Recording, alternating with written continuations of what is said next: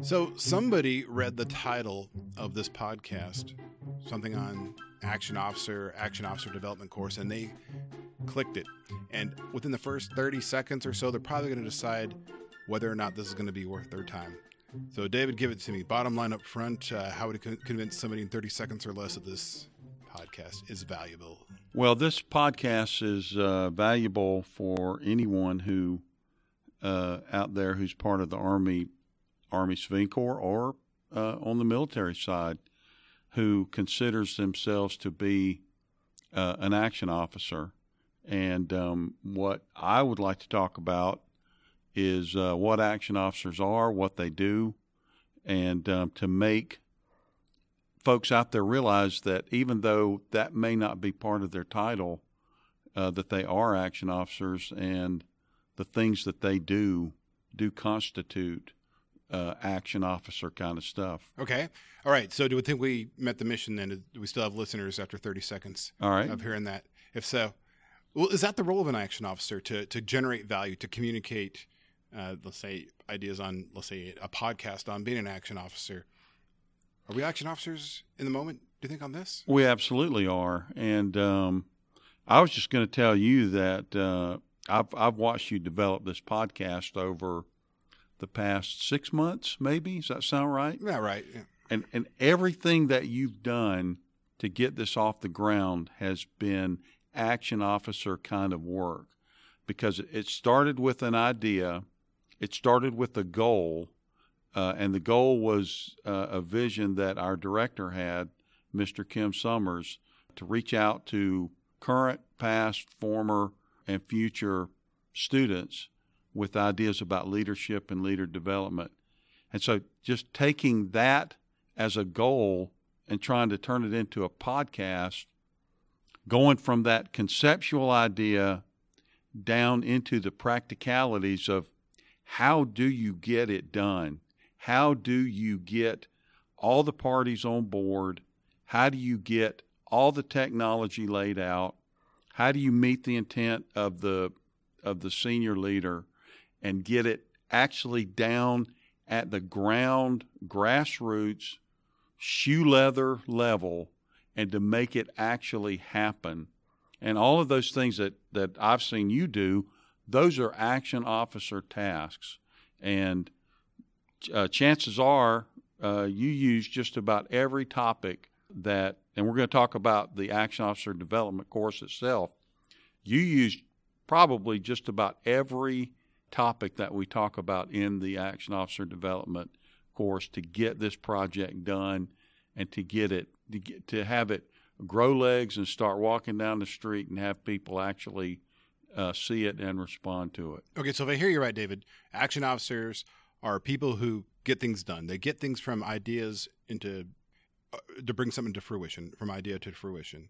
Let's pretend like today is my first day in the Army and I don't speak the lingo and know all the acronyms yet. What would be the bumper sticker label for the layperson? Would it still be action officer? I mean, I think the phrase action officer sums it up pretty well. The first part, action, is pretty clear to me. It's somebody who takes action and gets something done. And the second part, officer, well, there may be a little bit of confusion about that, but what is an officer is someone who's official, holds a place of responsibility in an organization.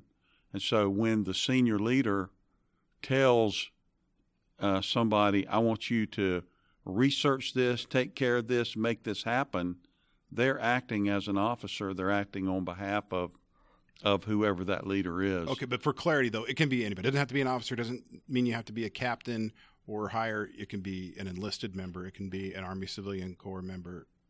It absolutely can be. And one thing to take into consideration is this course that we call the Action Officer Development Course is required. The only cohort that really is required to go through it is Army interns. Okay. So these are younger people.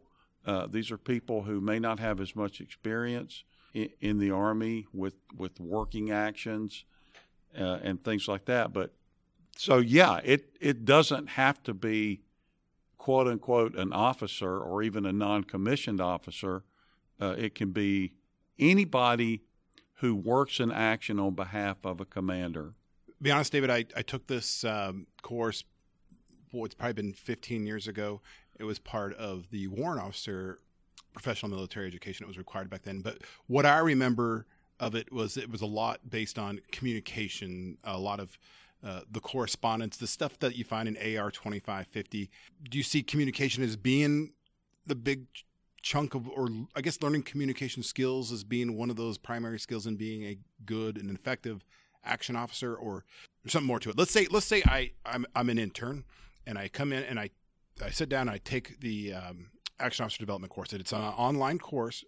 First of all, how long is it going to take me to get through this course? Well, the course as it's configured now is 12 hours. 12 hours. How am I going to be different at the end of that 12 hours? Well, you're going to be different because number one, you're going to understand your role in your organization better, and you're going to see your organization as a system, and you're going to recognize the part that you play in that system.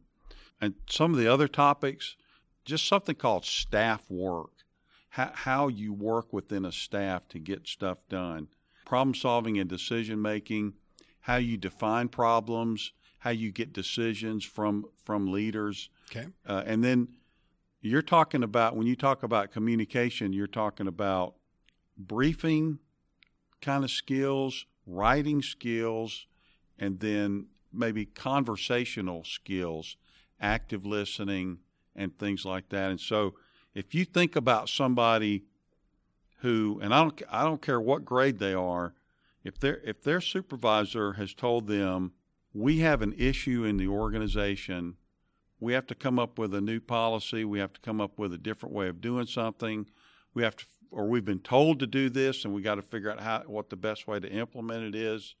That person now has been told by whoever their senior leader is to go out and make this happen. They've given them some level of authority to go out and coordinate. So they're going to have to go out and talk to other organizations. They're going to have to talk to people within their own organization. They're going to have to go back and back brief their commander or their supervisor. They're going to have to get their concurrence or approval on actions, sub-actions that they're working. And in order to take this problem and get it to where it is solvable or where you can deal with it, you're going to have to communicate. And you're going to have to communicate in writing.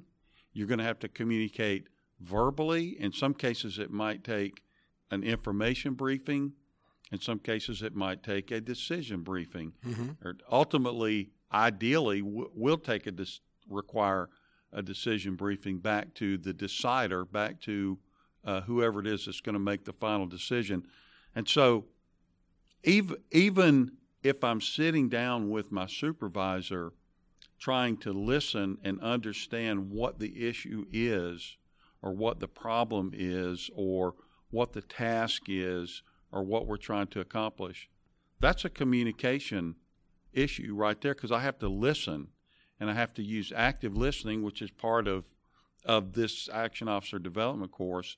Just at the beginning step, I have to be able to listen to understand intent, guidance, my left and right boundaries, who else I need to talk to, what matters in the organization. And so, yeah, communication is a huge part of it. We also have a lesson that I think is very helpful about meetings, about how you arrange a meeting. And it's not real complicated. Why are you having the meeting? Who needs to come to the meeting? What are you trying to get out of the meeting? What kind of things matter to the people that are coming to the meeting? What do you do after the meeting? What kind of actions are required? And that also requires communication. Okay. Going back to what you said at the beginning of this, as far as who this course is targeted for, who's required to take it. Now, that's an AR 350-1 requirement, correct? When we talk about interns, And I think the previous version or versions of AR-350-1, I think included a larger audience. But I just clicked on this link and I'm listening to this podcast now. And if I'm not a new Army intern, why on earth would I want to sign up and take the Action Officer Development course? Well, chances are when you came into work this morning, either while you were driving in or after you got out of your car or however you got to work and were walking into your office, or after you logged into your computer, that time after you came into work, that time that it takes between when you put your CAT card in and log in and your computer comes up, there's something in your mind that you're thinking about that you have to get done that day. Mm-hmm. Everybody has there's some task or action or issue that you have to deal with that day. And anybody who works with the Army, in the Army, either military or Army Civilian Corps, they've got tasks, project issues that they have to deal with. And those are actions. And when you start working on whatever those things are, you are doing action officer stuff, because you're going to have to call somebody and get information. You're going to have to go in and talk to your supervisor and get guidance. You're going to have to go talk to a peer who's done the same thing before and ask for their help. You're going to have to find out what kind of resources am I going to have? What kind of timeline am I working on? And all of those things are action officer kind of things, and most of them are addressed in one way or another in this action officer development course. Okay, so I've clicked on the link. I'm this far into the podcast so far, and you've convinced me, yes, I should take the action officer development course. How do I get there? How do I register? You'd go through ALMS, Army Learning Management System, and just do a search in there, and that'll set you up for it pretty easily. And it is hosted in ALMS. In our distributed learning curriculum that we have for basic, for intermediate course, I know there's a lot of communication type subjects in there. Are those the same topics, the same subjects that I'd find in the Action Officer Development course, or are they different? The topics are similar, but what we've tried to do is to orient them less towards what you might consider to be a leadership kind of context and more towards a staff or action officer kind of context, which is a little bit different. It's just a little bit different. Okay. Who's your ideal action officer? Well, there's a lot of them. If you would think about even somebody like Dwight Eisenhower, when he was coordinating the Allies during World War II, let's say before the D-Day invasion in 1944, he was coordinating with governments. He was coordinating within his own government, the U.S. government. He was also coordinating with the British and all the other allies. It required him to balance all these different concerns and issues that people had, and to in some way take all this information in and turn it into a single, unified, cohesive action that, in this case, equaled military action on the ground. So it's negotiating, gaining consensus, listening to other people, all of that. And I think those are action officer kind of things. Okay, so if we look throughout history, we look at significant events, important events, behind each one of those was a successful action officer. Is that what you're saying? Absolutely, because somebody typically we think of the decision makers, but behind the decision makers or working for them are the people who gather information, who distill information, who share information, who tell whoever the decision maker is all the different issues and concerns that are out there, so that when the decision is made, it's informed, it's timely, and it solves the problem in a way that the decision maker wants it to be solved. Okay, and the gathering and dissemination of information. If I look throughout the kind of the history of the Army, let's say the last 50 years of the Army, can you see that evolving and changing? And perhaps one method that was preferred, say in World War II, is different than what decision makers or key leaders would expect today from an action officer or somebody briefing? Well, I think today technology has allowed all of us to have more information quicker and more fidelity with information. And I think that in some ways has made perhaps more challenging to be an action officer because there's so much information out there, and there's so much to sift through and figure out what's relevant, what's not relevant, what's timely, what's not timely. Yesterday, when I approached you, yes, and I asked if you'd be interested in doing a podcast today, and quickly you responded with, yes, the Action Officer Development course. Just curious, why the quick response? It seemed like it was almost already on your mind. Or have there been some recent changes? I was just curious. Well, let me go back. Let me talk a little bit about the background of this course, this Action Officer Development course. As you said, people were taking this course more than 10 years ago, and it's changed, it's evolved, but it's also a lot of the basic principles are still similar, are still the same. We are in the Army Management Staff College, the Distributed Learning Department.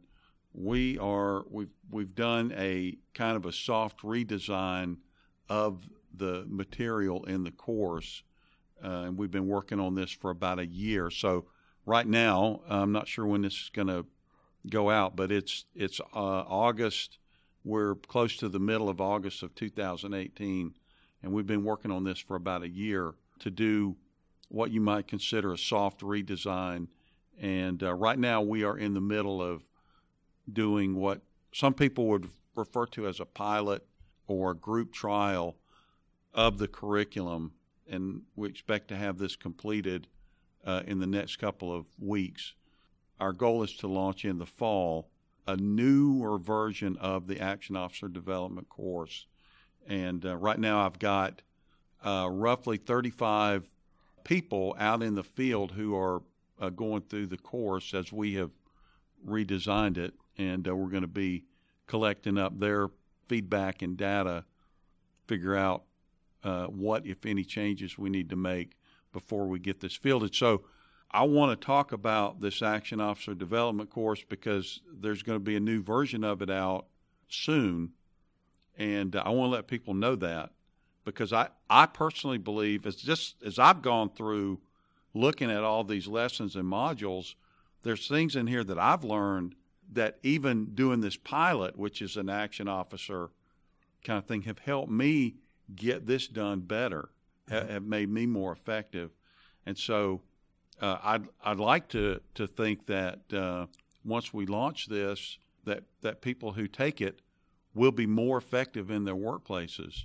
Okay. And it will help them individually, and it'll help their organizations. And strong organizations is going to result in a strong Army, and that's going to result in a strong country. And that's what we all want. That's what I want. Me too. Now, I log into ALMS today after listening to this podcast. How do I know whether I'm looking at the new updated AODC versus the legacy? Well, it's going to take us. There is a version there now that's available, mm-hmm. and this one, once we get this group trial done and get it fielded, it will go out and it will replace that one. Will I be able to distinguish that? So somebody could be listening to this podcast in, let's say, January of 2019, and they log on to ALMS. How will they know whether that new one's? Well, the current one is a series of PDF files or flat files, as they're sometimes called. Okay. And this version that we're rolling out has screen animation, text. It kind of rolls for you when you open it up. Okay. Now, just curious too, is the screenplay, the animation, as good as that was incorporated into the supervisory development course? Because for that course, I heard that they'd hired professional actors, and it's actually pretty easy to watch. It's somewhat entertaining.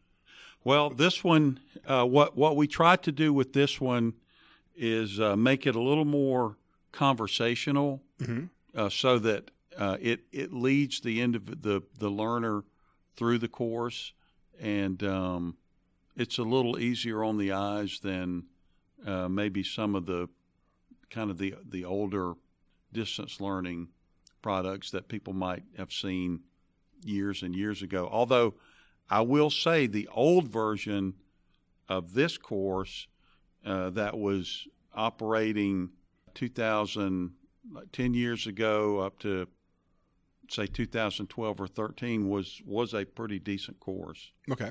Had a pretty good look to it. Also, I finished taking this course. Do I get any CEUs for it?